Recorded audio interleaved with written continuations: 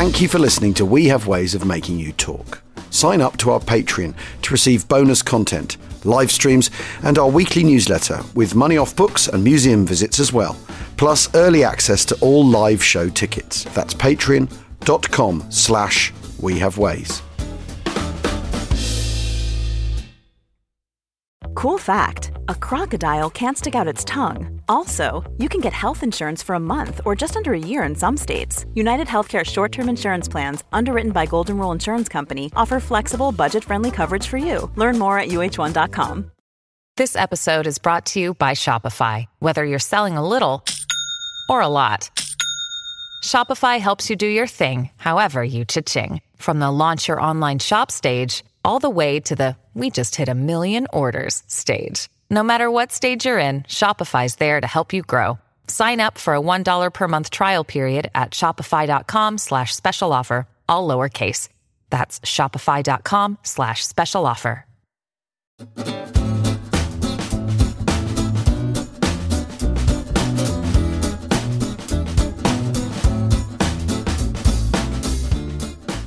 Watch out, eh? Watch out, eh? Which is, of course, Canadian for Achtung, Achtung. And one of my very best friends is Canadian. I feel dirty after doing that. I really do. If you're listening on day of release, it's February the 8th, 77 years to the day since the launch of Operation Veritable under Field Marshal Montgomery. Oh, dear. The 1st Canadian Army. I mean, this battle, fighting more under General Simons, I think, rather than Monty. Well, it's under everybody, isn't it? Yeah. You know, you've got the 1st Canadian Army, 30 Corps, the flooded Reichswald, northern part of a pincer movement from Holland to Germany, coming out of Nijmegen, the whole thing. It's like and you look at the map of Veritable.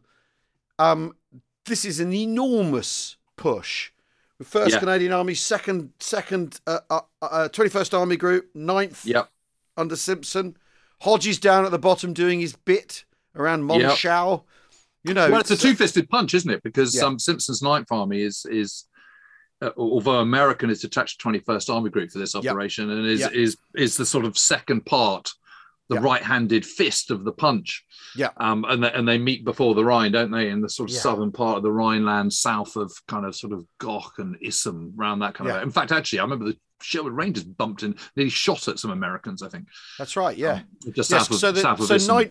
9th are doing Grenade, aren't they? And 21st That's right. Army, 21st Army Group are doing Veritable, and the idea is that 9th Army punch up sort of northeast, don't they? And 21st Army Group, the Canadian 1st Army really are punching down. That's right. From the island at Nijmegen, well, by Nijmegen, out of the the Groesbeek Heights and all that.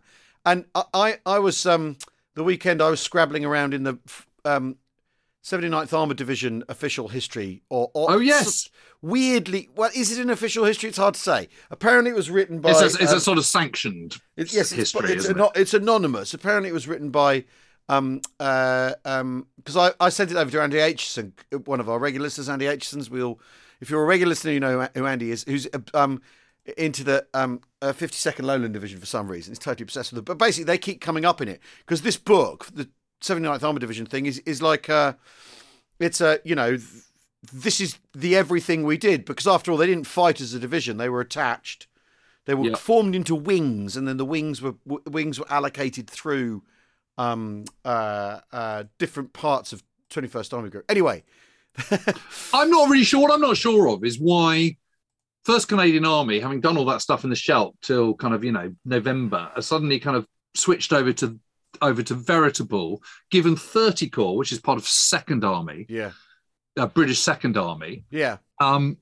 I just don't really get why that happens, and I don't really get what Dempsey's doing at this point. Is he just preparing for the crossing of the Rhine? Is that everything's gearing up for the Rhine crossing? But anyway, there's a bit in this book, right? Here we go. Meanwhile, Cleaver was clearing a jock column of tanks, armoured cars and carriers, with infantry carried in the Kangaroos of 1st Canadian Armoured Carrier Regiment and 2 troops of 49th Armoured Personnel Carrier Regiment set out for Kalkar. North of Bedburg, the leading tanks struck an enemy anti-tank screen of guns and Panzerfaust positions. Right? Check out what happens next. Kangaroos dropped their infantry and then were ordered to take the lead. Right? So they're using the Kangaroos with no one in them, with just the drivers in them. They're using the Kangaroos to go forward to locate the anti-tank guns, so they can. I mean, Jesus. So they're. I'm sorry, Charlie. You're going to have to drive into a hail of fire. Exactly, they're advancing to contact with the enemy because after all, you don't want to lose tanks, but Kangaroos you can afford with to one lose. bloke in. Yeah. Wow. And does it say how many people get? How many Kangaroos get? It was hardly surprising that 7 of their number were knocked out. Wow. Of how many? It doesn't specify how many, but they, 9. Yeah, exactly, or a dozen, but there you go. Because if the leading tanks hit the anti-tank screen, that's no good. You want the. Yeah. That's a short straw, isn't it? Yeah, that's a massively short straw. Wow. Okay. I'm sure I photographed it once when I was down at Bovington, but I now can't find it. So that might just be in my imagination. But it just looked, when you sent it to me, it looked incredibly familiar. But you can get it on Kindle, You're saying? Yeah, I got it on Kindle because I was sort of, I've gone down a Percy Hobart rabbit hole. Is he one of your commanders? No, he's not. He's not. I thought about putting him in, but he's not. And also, I've got enough tank chat in the chapter about the desert. There's enough tank chat in the Tuka chapter because Tuka talks about, what we really wanted from a tank. Why couldn't they have built a tank that was useful in all theatres? And you sort of think, well, because they were really expecting to only use tanks in France. They weren't expecting to use them anywhere else. That's why they were shit in the desert, But tough luck. And then he sort of says, well, yeah, but when the Sherman came along, it didn't need any need minor modification for the desert, all round tank with a proper weapon. But you think the goalposts have moved so far and so fast since Britain was laying down tanks in 37, 38. Yeah, I don't know that he's basically he. I mean, it's really interesting because he also talks about that all the tanks and anti-tank weapons that they've got in the desert were designed for close country in France and would still be working perfectly well in close country in France.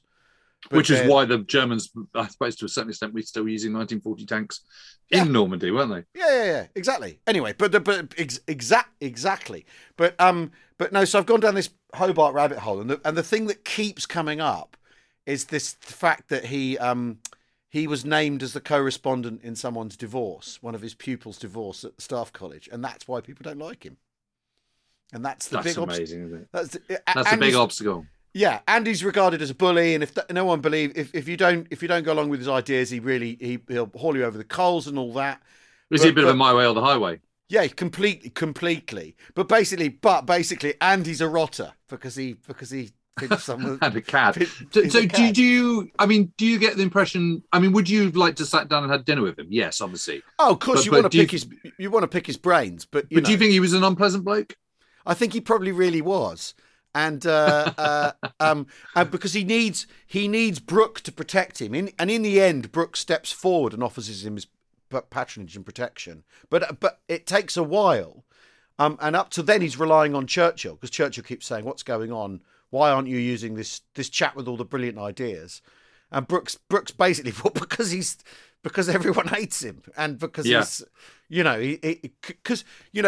doing a lot of that sort of AFE research between the wars and thinks that everyone's an idiot that doesn't agree with him. And it's pretty interesting. It's amazing though how big 79th Armored Division is by its high watermark, which is basically in the run up to the Rhine crossing. So the campaign we're talking about now, 5 brigades, consisting of 17 regiments, divisional strength of 21,430 all ranks. Goodness.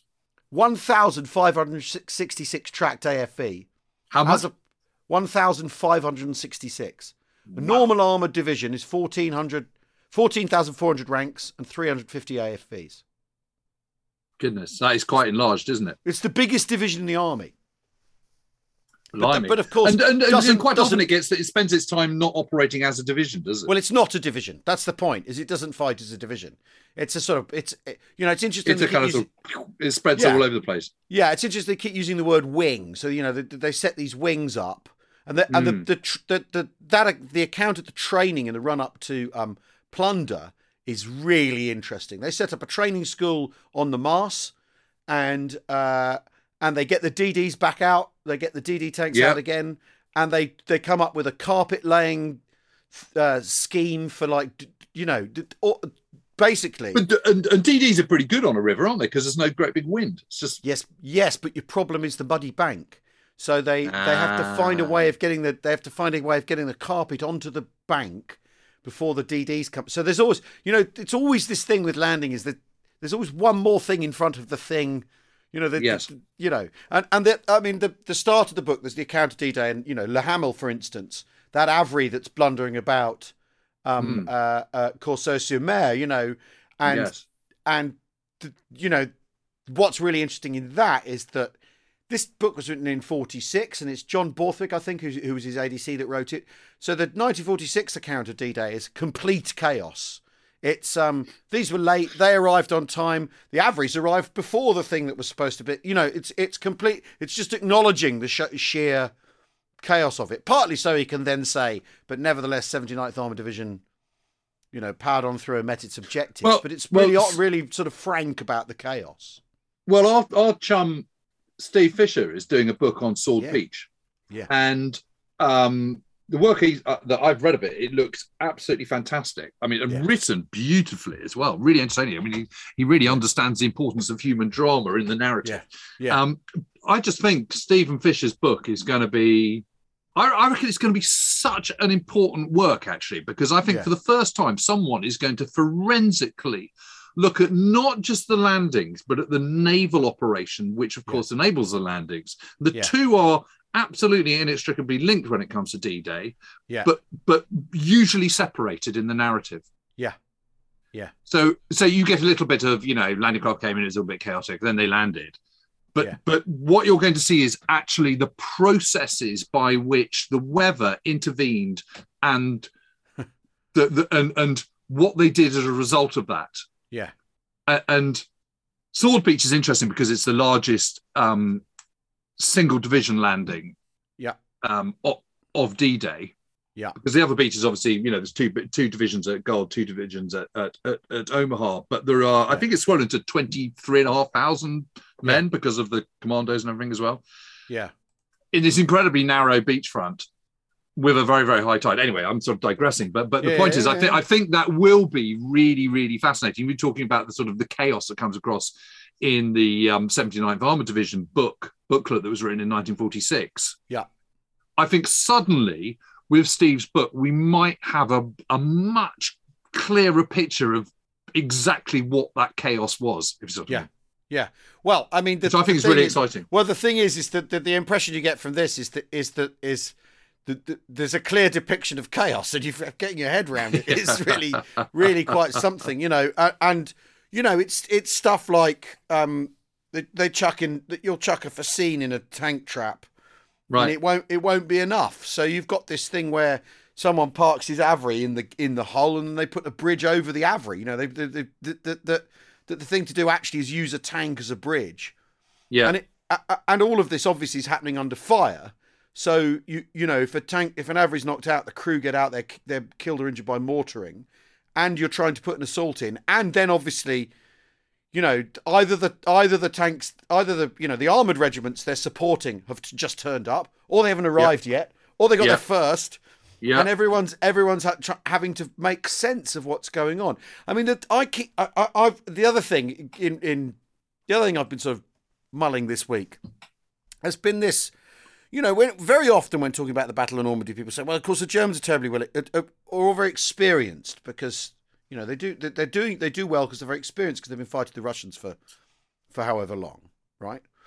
And a large chunk of the British army, certainly the invasion army, the American army too, is completely green, right? And has just been, all it's been doing the last 3 years really has been training in preparation for this moment. In which case, I think they did really well. My conclusion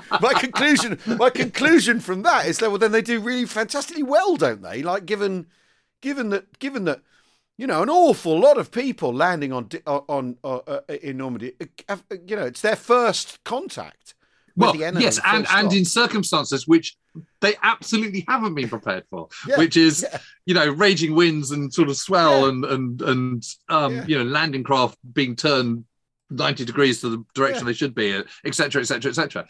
I agree with you. I think it's remarkable how successful it is. And that tells you two things. That tells you that the Navy was exceptional. Yeah. It tells you three things. That's one thing. It tells you that the people landing were better trained than a lot of us give them credit for. Yes. And it also tells you the Germans weren't very good. Well, maybe.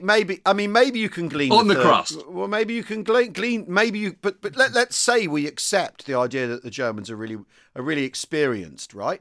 That their officer, certainly their officer and their NCO, spine that runs through things is very, very experienced. Obviously, fighting a different kind of enemy in a different environment, right? Not in close country, just as we just been talking about, not in close country and without the air advantage they probably have on the Eastern Front, right? Quite. Yeah. I mean, they're more evenly matched on the Eastern Front air-wise, right? But let's accept that they're pretty good, because it leads me to the conclusion that actually the British Army's training by this point is really, really good. So that actually it's not that they're crap when they land, and that's where the problems come from. The problems come from all these other things that you need to toss in because they've sorted out where they're getting their officers from. They've got battle drills. They've got proper combat schools and all this sort of stuff worked out. Obviously, rehearsing together operation, in exercises, doing combined hours is basically impossible because of the lack of space, which we talked about before, and also just moving everyone around and matching everyone up, is that much harder. But I just keep coming back to this because I'm happy to accept the idea that the Germans in Normandy must be pretty good. I'm happy. I don't see that. Don't see, in the debate. Don't feel that that's a concession. You don't have to concede that the chances are they would be, because after all, and obviously the officer corps has been winnowed away, and NCO base has been winnowed away by 5 years of fighting. But also they went into the war up for it. They have a staff college tradition. They have all the officer tradition and NCO training tradition in place in a way that the British Army is having to invent afafter all, because the British Army. Well, actually, you're right, aren't you? Because if you think of Colonel Krug at Hillman, I mean, he's exceptional in crew experience. Yeah. You think of that young lieutenant at Utah Beach, who has got an Iron Cross first class and as an Eastern Front veteran. Even at Omaha Beach, there is. I mean, just to sort of actually back up what you're saying, Al. Yeah. That actually, amongst all the kind of Ost battalions and sort of Eastern troops who don't want to be there and aren't really interested in fighting, there is absolutely, you're quite right, that spine of pretty decent, experienced officers and senior NCO. So I would back up on that. And lots of well-motivated Fallschirmjäger and all that sort of thing. All that kind of thing as well. But I suppose what my point about that is that, if a sign of, one of the criticisms against the British and indeed the Americans and the Canadians is that they're all a bit sheep-like, and they don't have that kind of tactical flair and ability to initiative in the same way that perhaps the Germans do. But actually, what D-Day shows you is, if you want to look at sort of how good an army is, it's how good is it at adapting to an alien situation for which it's not prepared. And D-Day is that situation, because nothing that they've prepared actually happens because of the appalling weather and the kind of chaos on the beaches and the tides being much higher than they should be and all the rest of it. And yet they still pull it off, and they pull it off. But even that in the telling of D-Day is kind of like, they have to postpone for a day because of the weather, and then Ike says, let's go, and then so D-Day's on. Not like, and the consequences of that decision for how the operation run are X, Y, Z. It's sort of, so the parachute drops are scattered. Well, what does that mean for airborne landings? If you're scattered, it means you're immediately in a state of complete disorganisation, especially as a lot of the way they've been airborne forces rehearse for battle is they lorry up, they get out of a lorry at a place to say, well, this is where you've landed, and now you've got to tab 5 miles to your objectives or whatever. That's how some of how they've been practicing, because obviously it's impractical to have transport aircraft dropping people all the time, and anyway, the transport fleet, even by the time of D-Day, isn't up to the strength required to put in 3 divisions. So, I mean, and I sort of think, but do you compare this to Veritable, by which time the British 21st Army Group, Canadian 1st Army, the Americans, everyone's incredibly experienced, right? And the problem is the weather. The problem again is the weather. So they're by then they're super experienced. They're super experienced because they've been fighting since June. They're confident because they're winning.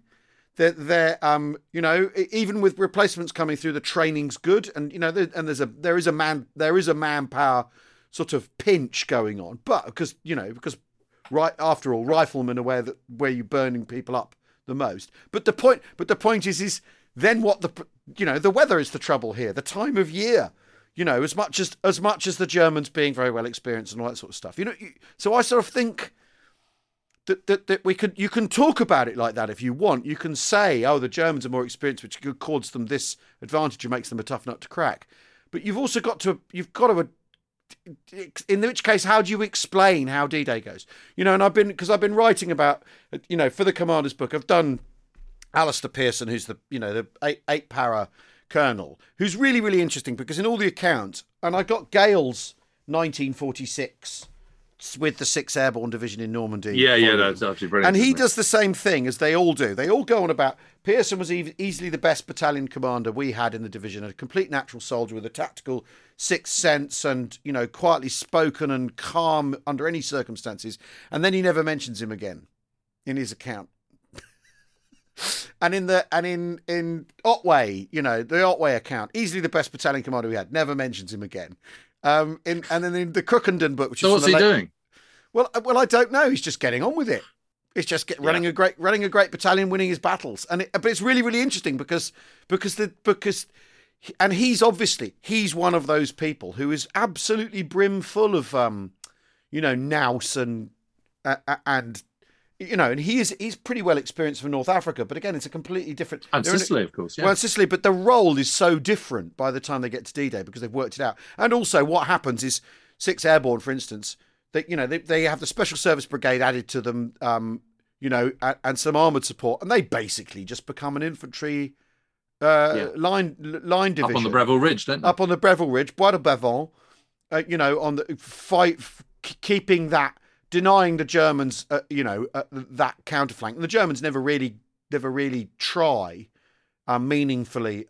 Once the Bois de Bavon's been taken, once the British have control of the Bois de Bavon, there's never really a proper German effort. Because after all, there's all the tanks coming round to the British efforts to the west of Caen, and they're being drawn into that. But it's really, really interesting because their 6th Airborne are 100% green. They have, they've got a spine of officers through them, but they're 100% green. So it must be the training. The training must be really good. I think the training is as good as it can be. Yeah. In the circumstances, and one of the big circumstances, one of the big barriers is the scale of, you don't have batters in Canada where you can sort of career off and fire as much lead as you like. Yeah. It's tiny UK, and as we know, Britain is tiny. It really is small. And what else do you do? Yeah, there is no alternative. So you've got the battle schools, you've got all the kind of training of jumping out of landing craft, and frankly, all that training of jumping in and out of landing craft clearly pays off because when you have that mayhem on D-Day itself with the weather and everything, they pull it off. Yeah, I mean, when I was doing that Sherwood Rangers book and looking at all those aerial photographs, you suddenly had this complete clarity of just how chaotic it must have been on D-Day. Yeah. And also how quickly they're adapting to not landing where they're supposed to land. And it's like, okay, but we know enough. We're trained well enough to be able to adapt to this different stretch of the beach from what we're expecting. Yeah. And that's got to be down to the training. But also that shows that what you've been trained to do is contact the enemy and destroy him, not get hung up on locations. Right, which is the conversation we were talking about not so long ago. That's Francis Tuker's big thing. He says it's not about location points; it's about contacting the enemy and destroying him and using manoeuvre to do it. Manoeuvre and firepower. That if you get hung up on a thing like the monastery at Monte Cassino, you'll get stuck because you're not thinking. You're not thinking about okay, well, how do I get around it? How do I bypass it? And so they've obviously been trained that the thing is to be savvy enough about where the enemy's likely to be to contact him and destroy him, rather than go, oh, well, we're in the wrong place. So, which after all, if supposedly the British Army's problem is that people go, well, we're in the wrong place, can't do anything about that, because we lack initiative, because we've not been trained in initiative, then that brings D-Day itself brings the lie to that idea, doesn't it? Which is anyway, we're going to take a very quick break. Now we need to talk about a Lloyd Carrier, don't we, Jim? Because we were supposed to have done that. Well, briefly. Yeah, briefly. Okay. So we're taking a break now. We'll see you in a tick. 10 years from today, Lisa Schneider will trade in her office job to become the leader of a pack of dogs. As the owner of her own dog rescue, that is. A second act made possible by the reskilling courses Lisa's taking now with AARP to help make sure her income lives as long as she does. And she can finally run with the big dogs. And the small dogs, who just think they're big dogs. That's why the younger you are, the more you need AARP. Learn more at aarp.org/skills. Want to get a chiseled look in the jawline? Sculpt and shape your jawline with added volume from Juvederm Volux XC. Juvederm Volux XC is an injectable gel specifically designed to be robust enough to improve moderate to severe loss of jawline definition. And it is the first and only hyaluronic acid filler approved for the jawline. Add volume to your jawline for a chiseled look with Juvederm Volux XC. For important safety information and to find a licensed specialist, visit Juvederm.com. That's JUVEDERM.com. Not for people with severe allergic reactions, allergies to lidocaine, or the proteins used in Juvederm. Common side effects include injection site redness, swelling, pain, tenderness, firmness, lumps, bumps, bruising, discoloration, or itching. There's a risk of unintentional injection into a blood vessel, which can cause vision abnormalities, blindness, stroke, temporary scabs, or scarring. Talk to a licensed specialist to find out if it's right for you. Visit Juvederm.com. That's JUVEDERM.com.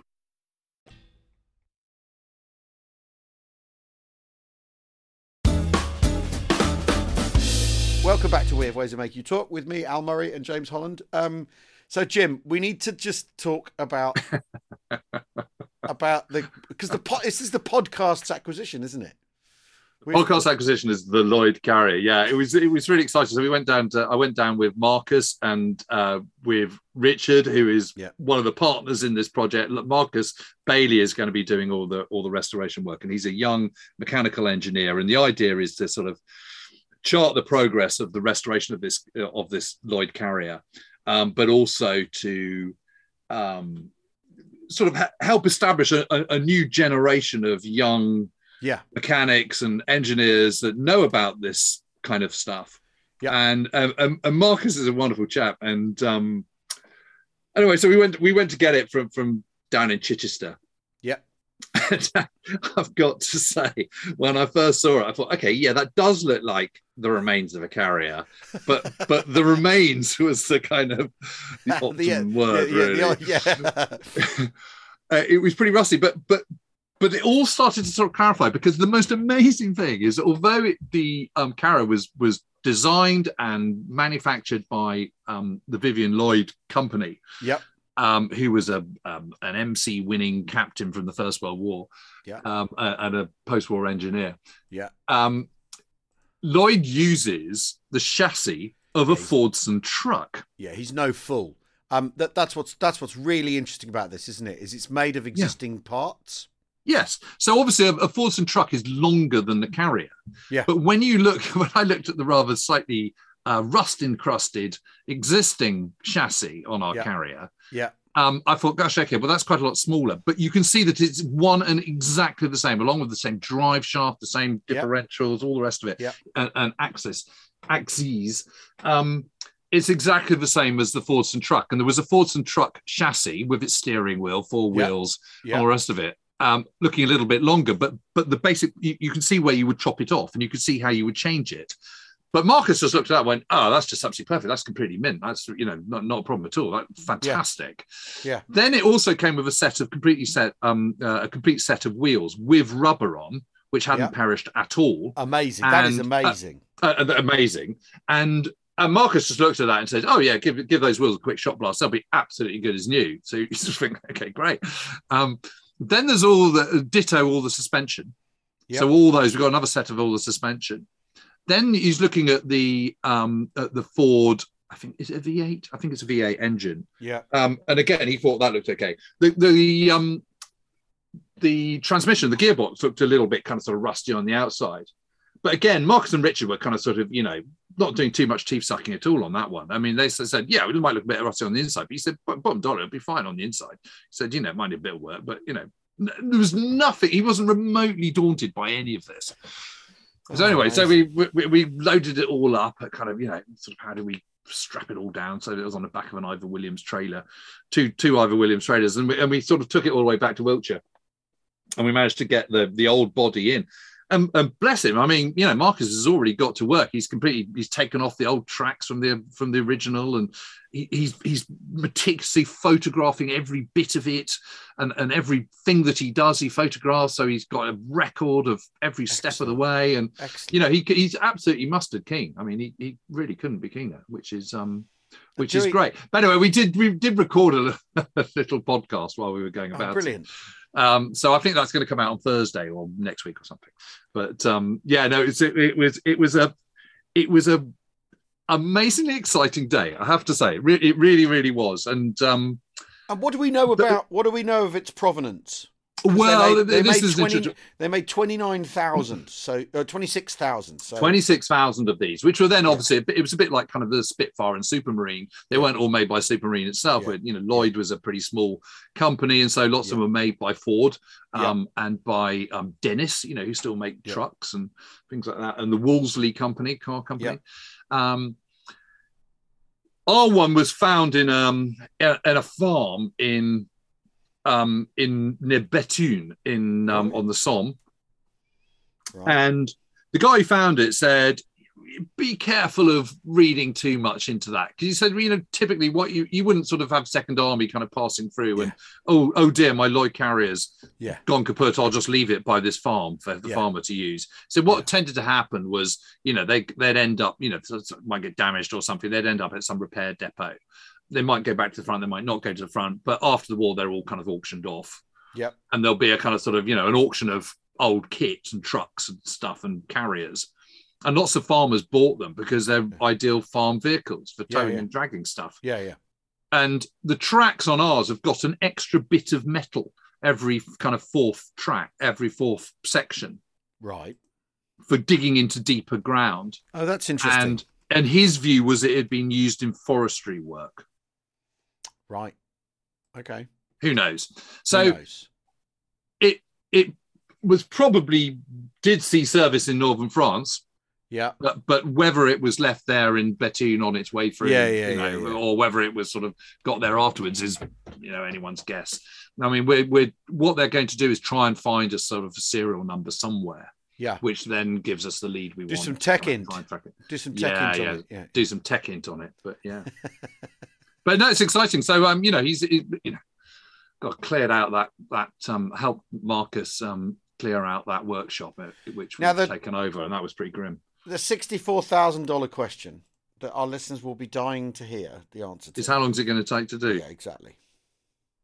What's our time scale?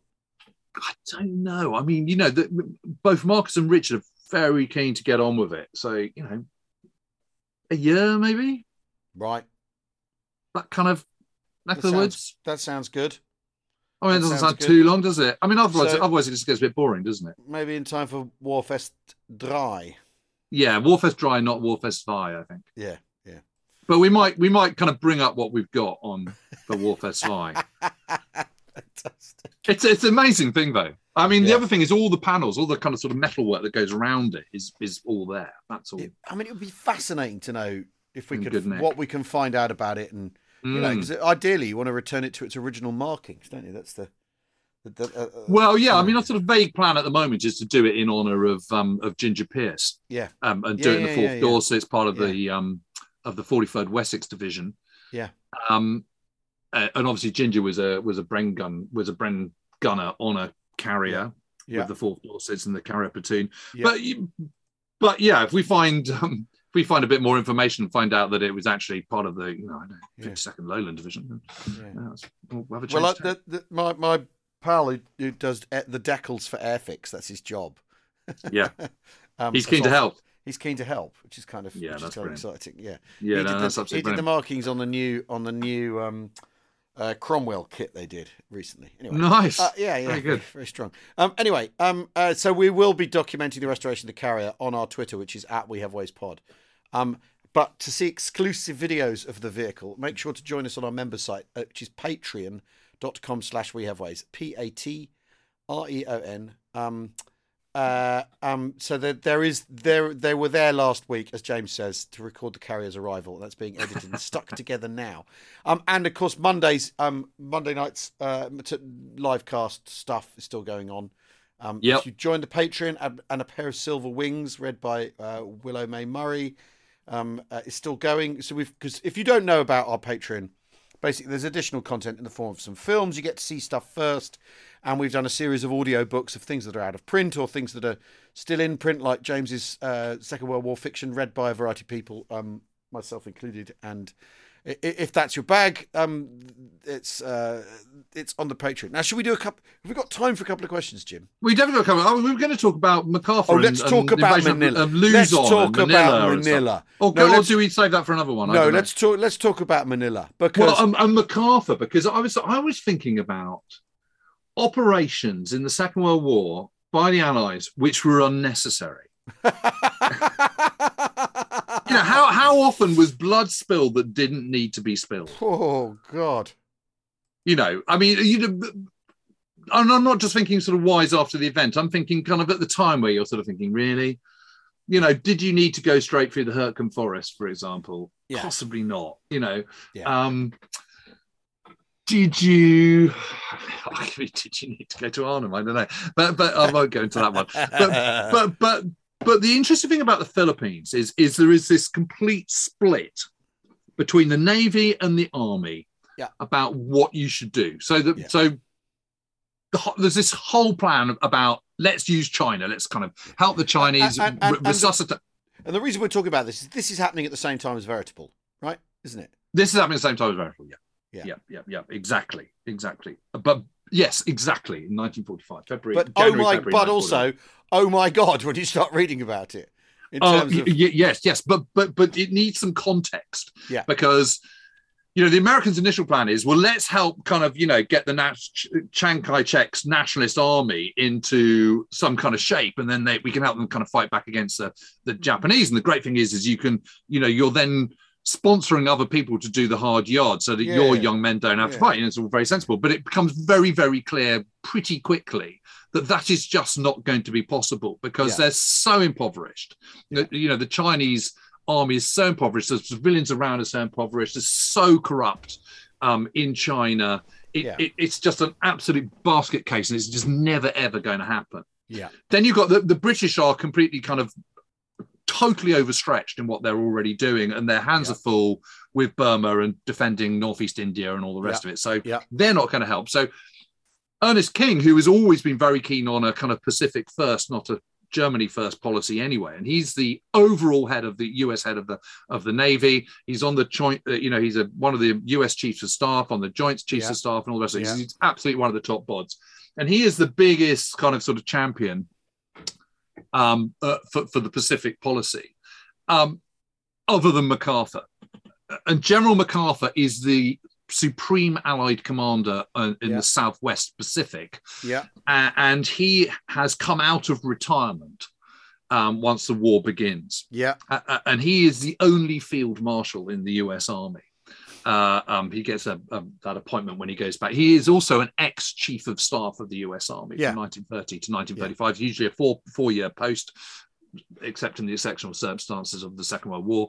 But he does an extra year, and that takes him up to 1935, and then he goes back over to the Philippines, where he's already been sort of, the top military guy in the 1920s. So it's a place he knows incredibly well. Even in the start of his career, in sort of 1905 or 1906 or something, he goes over. His father's in the army as well, and he gets appointed as his father's ADC in Tokyo, and then in Hong Kong, and then in India and Quetta and all the rest of it. So he really does know the Far East. There's this amazing quote from someone who met him in 1905 in Tokyo. And he says, Arthur MacArthur, who is MacArthur's father, was the most flamboyantly egotistical man I'd ever seen. until I met his son. And this is one of his sort of problems, is he's got, he's a sort of Trump-like narcissist. Yeah. And massive ego, and also a bit my way or the highway.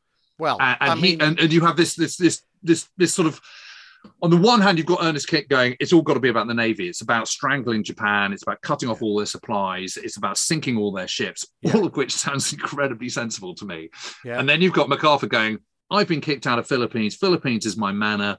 I will return. I want a battle. And if that takes, I want a battle. I'm going to win.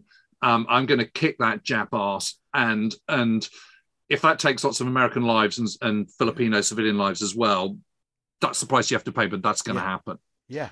But Ernest King, who has been getting on with the job of isolating Japan, is, by the beginning of 1945, has done an incredible job. I mean, mainly US submarines, which we talked about before, have been responsible for destroying 2/3 of the shipping that the Japanese begun in 1944 by the end of 1944. Yeah. I mean, it is absolutely incredible the amount of shipping, Japanese shipping, that is going to the bottom, predominantly sunk by US submarines. And also in 1944, you have these two big naval battles. You have the Battle of the Philippine Sea in June 1944, and then you have the Battle of Leyte Gulf at the end of October 1944. And those are the two last throws of the dice of the Japanese combined fleet.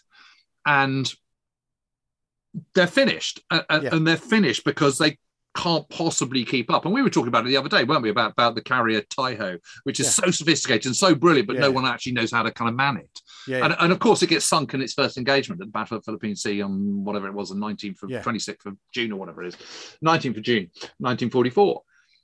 And so you can't help but think that King is completely right. Yeah. But they've done this landing on Leyte. So the Philippines, for those who don't know, Philippines is an archipelago. So it's this huge archipelago of lots of sort of jagged-shaped islands, of which Leyte is one of the smallest ones in the sort of central southern bit. Yeah. They've taken that, and that's all fine. Then they've taken Mindoro, which is an island south of Luzon and south of Manila Bay. And it's kind of, what's the point of taking Luzon? Because on Luzon, there is General Yamashita's 14th Army. 234,000 Japanese and soldiers. The rest, 267,000. Yeah. Well, yes, and you end up with this extraordinary thing where MacArthur doesn't believe the intelligence estimates, don't you? It's not that he doesn't. He does believe it. He refuses to accept. He just ignores it. He goes rubbish. He goes bunk. It's only 152,000. Yeah. But 152,000 is still an awful lot of Japanese. Well, it's what he's got. It's what MacArthur has at his disposal, basically, isn't it? So it's 1 to it's 1 to 1, isn't it? So which is, after all, what is it? 3 to 1. We're always told is the ideal attacking ratio, isn't it? And and he doesn't really. He doesn't have that. What he does have, of course, is he has massive force multipliers, because the Americans have considerably larger amounts of weaponry than the Japanese do. The Japanese have men, but they're mainly armed with, small artillery pieces, only 150 light tanks, mortars, machine guns, rifles, and grenades, and obviously swords. What they don't have is heavy guns. They don't have many anti-tank guns. They don't have that huge arsenal of supplies that the Americans have. But what they do have, is the ability, is they're on the defence. Well, and the determination to fight until they're all dead. So the interesting thing about this is you can always present the way the odds are stacked against the Japanese. And if you would say, if they were a Western army, you'd think, well, they're going to throw in the towel then. If these were British soldiers faced with these disadvantages, they'd say they'd surrender. It wouldn't be worth it. No, drawbridge down, flag up. Exactly. Whereas what you end up with is a house-by-house battle in Manila. And the rest of it. So Yamashita is a brilliant general. Yeah. He's known as the Tiger of Malaya, and that's because of his brilliant performance in 1942, where he sweeps into Malaya, completely knocks out all the British. He's the commander of the capture of Singapore and all the rest of it. This is brilliant method, brilliant operational method, brilliant tactical method. He's a very, very learned man, and compared with a lot of Japanese generals, he's sort of marginally more humane than most of them, and he's certainly more intellectual. And he completely understands what the Americans are about. He understands what they're going to do. And Luzon is a kind of odd-shaped island, very sort of tall. It's sort of bulbously kind of sort of mountainous at the top. Yeah.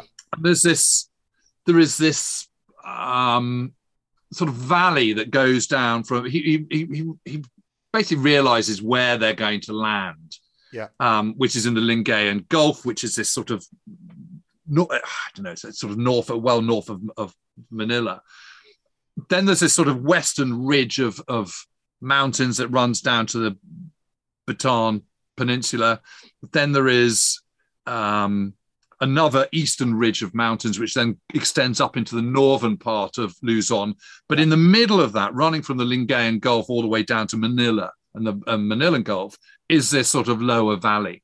Yeah, and Yamashita completely predicts that General Walter Kruger, who is the German-born general of the US Sixth Army, is going to land in the Lingayen Gulf and then make hell for leather to Clark Field, which is the major airfield complex, and then go down into Manila. Yeah. And of course, that's exactly what happens. And so he divides his 267,000 strong force of 14th Army into these different groups. So he's got the Shobu group, which is the largest, and that's 150,000 men.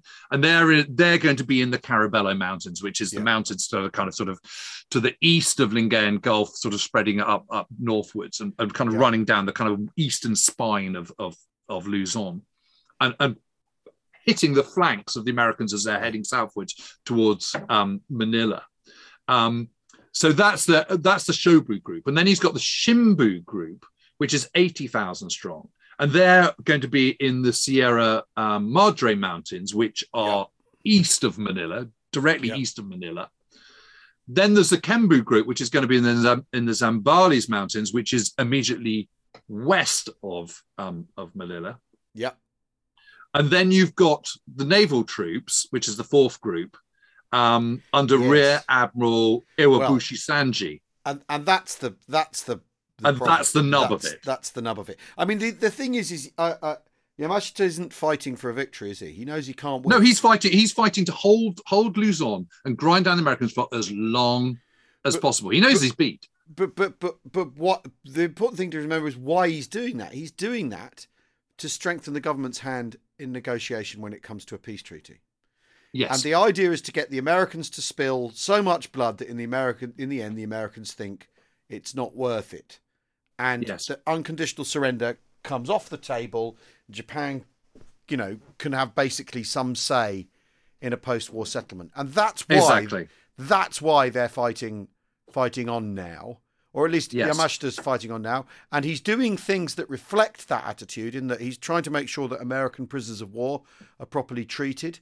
He's trying to make sure that civilian population is dealt with in a humanitarian way. And in lots of ways, it's an echo a bit of tales of German officers in the Western Front who start suddenly behaving with their prisoners because they're thinking, well, the game's up, we're still fighting. But he openly expresses that it's to strengthen the government's hand at the negotiating table in a way that you see Germans not talking like that. They just want to go. They're going down with the sinking ship. I mean, it's really interesting to have that, and then that such a brutal campaign should come of that. What happens is that's the Navy, isn't it? Well, this is the problem, because his instructions to Admiral Iroboshi are destroy all the port facilities and then bug out and join the Shobu group. Not Shobu group, sorry, the group in the Sierra Madre, the Shimbu group in the Sierra Madre Mountains to the east of Manila. Yeah. But Iwabushi's in the Navy and not the Army. So although Yamashita overranks him, is a different Army and Navy, the Imperial Japanese Army and Navy have never been particularly good bedfellows in any part of the war. Yeah. And so when the 37th Infantry Division and the 1st Cavalry Division are sent south by Kruger to kind of rush Manila, and there is then the 11th Airborne Division, I think, from 8th Army, which is Eichelberger's, which I remember we were talking to John McManus about some months ago. Eichelberger's 8th Army then also land a couple of divisions as well. Yeah. And so these 3 divisions are kind of sort of homing in on Manila. And at that point, Admiral Iwaboshi goes, actually, do you know what? No, we're going to defend Manila. And Yamashita, who's in his sort of mountain headquarters, can't really do anything about it. And so what happens was, instead of having this sort of triumphal return for MacArthur on his birthday on the 26th of January, in actual fact, they're behind schedule anyway. So that comes and goes. And then they find that actually the Japanese are defending every sort of house, every street, every suburb. Yeah. And it just turns into an absolute bloodbath. And it's a sort of repetition of the rape of Nanking by the Japanese. But it starts off as the Americans, as they come into the city, are mobbed by crowds. There's celebrations. There's a brewery that they get their hands on. And they drive GIs drinking beer from helmets and all that. That's right. And the thing of, the crowds gathering and celebrating, and the GIs getting laid, and all this sort of, victory stuff. And then the Japanese start mortaring the crowds. The crowds all disappear, and the soldiers are left to defend themselves. And then mortaring stops. The crowds come back out and carry on partying. And there's this very odd, they think they're being liberated, and like you say, the Japanese Navy are not going to have that. It's quite extraordinary. It turns into, rolling howitzers up the street and firing at buildings at point blank range, and having to burn buildings completely to the ground, and then the air raid shelters under the buildings being full of Japanese and then being sealed in there. It's absolutely appalling. And there is also this moment where they liberate Santos Thomas University on the 3rd of February. Yeah. And there's some 500 prisoners there, of which 275 are Americans who were captured back in 1942. And of course, in the kind of 2.5 years since that's happened, the whole world has just completely changed, And when Americans that prisoners there, they're still wearing Tommy helmets, or would have been still wearing Tommy helmets last time they were in action. And suddenly there's all these GIs looking completely different. Yeah. With massively sophisticated weaponry. And it's sort of like an alien world. Yeah. But I think what's just is so horrific is it's a repeat of the rape of Nanking. Yeah, so completely. lots of civilians are raped. There's this absolutely horrible description in Max Hastings' book about this 15-year-old girl being raped in the street, and then the person who has assaulted her then gets out his bayonet and slits her from her kind of, from right up the middle, and leaves her to die. And women and children are kind of hustled into halls and buildings, and they are told the orders are kill lots of civilians, but don't waste ammunition on it. So kill them another way. In other words, burn them, bayonet them, behead them, all that kind of stuff. Yeah. Yeah. And it is an absolute horror story. Yeah. Of the First Order. And I've got to say, I found the whole thing incredibly shocking. Well, it's 100,000 people in who live in Manila are killed. 100,000 people killed, and most of the Japanese naval force are killed as well. About 3,500 managed to escape. Yeah, and I think 8,000. There's 8,000 American casualties taking Manila, but 100,000 civilians. It's just it's so hard to get your head around that number. And also, of course, Manila has this reputation of being, one of the most beautiful cities in the Far East. Yeah. It's this sort of Intramuros is this ancient sort of Spanish walled city. It's known for its sort of beautiful cobbled streets and its terraces and, facades and all the rest of it. And what happens is, as the Americans get stuck, They do what they always do and what the Allies always do, which is, no building is worth more than kind of American blood. So therefore it has to be destroyed. And so out come these 155 millimeter artillery pieces. Yeah. And they're firing these at kind of point blank range at kind of beautiful old buildings and colonial buildings and what have you. Yeah. And the whole place is just absolutely smashed. And of course, a lot of those Far East buildings, apart from the colonial buildings, are wooden and they get burned to the ground. And, Manila is just utterly destroyed. Yeah. Yeah. The heart of it is just completely ripped out. And so it's a this terrible tragedy on so many different levels. Well, and there is this big burning question that the whole thing was probably completely unnecessary. That's what I was just going to get to, is that it's so that MacArthur can return on his birthday, and none of it. And it didn't happen anyway. None of that comes to pass, and 100,000 civilians are killed in the process. I mean, it's but it gets worse, because Manila finally falls on the 3rd of March. But Luzon is still being defended at the end of the war. Yeah. There's still Japanese. Japanese are starving. They're dying of typhus. They're kind of eating bats to survive. They're cannibalizing their dead to survive, but they're still holding out. Yeah. It's reckoned that 1 million Filipinos are killed during the Second World War, most of which is from January to August 1945. Yeah. I mean, it is truly horrific. And again, this brings you back. All of this feeds into the decisions that lead up to the use of the atomic bomb. That it's not just about the invasion of Japan, is it? It's about dealing with the Japanese, full stop, wherever they are. Yeah, it is. It is. It's this mounting anger, frustration. That why are you still fighting?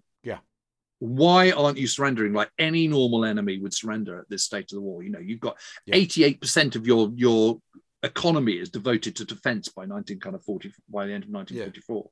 You're absolutely stuffed. You're completely strangled. And that goes to the firebombing of Tokyo as well, which we should talk about at another time. But if you look at them, it's really worth looking at Google Earth and having a look at the Philippines and looking at Luzon. I mean, it is an island. There's no getting away from it. Yeah. And if it's an island and the Japanese are on it, then just leave them there. Leave them there. You don't know. It's the same with Peleliu. I mean, Peleliu is exactly the same. There's 7x3 that they insist on fighting. They don't need to. Yeah. Particularly since Admiral King's naval policy is working so well. Yeah. They have complete command of the Pacific Seas. But if you've got an army, Jim, you're going to use it, aren't you? I mean, it's... Well, you are if you're MacArthur. Yeah. And the amazing thing is how he's allowed to get away with it. And he's allowed to get away with it because he's so far away, and because the other American chiefs of staff and the combined chiefs of staff have got their hands full destroying Hitler. Well, and also it's keeping him occupied. I mean, on the subject of... other people destroying Hitler, he's very unhappy that Eisenhower, who was his junior, is sort of getting more attention than him, isn't he? He's very pissed off about that.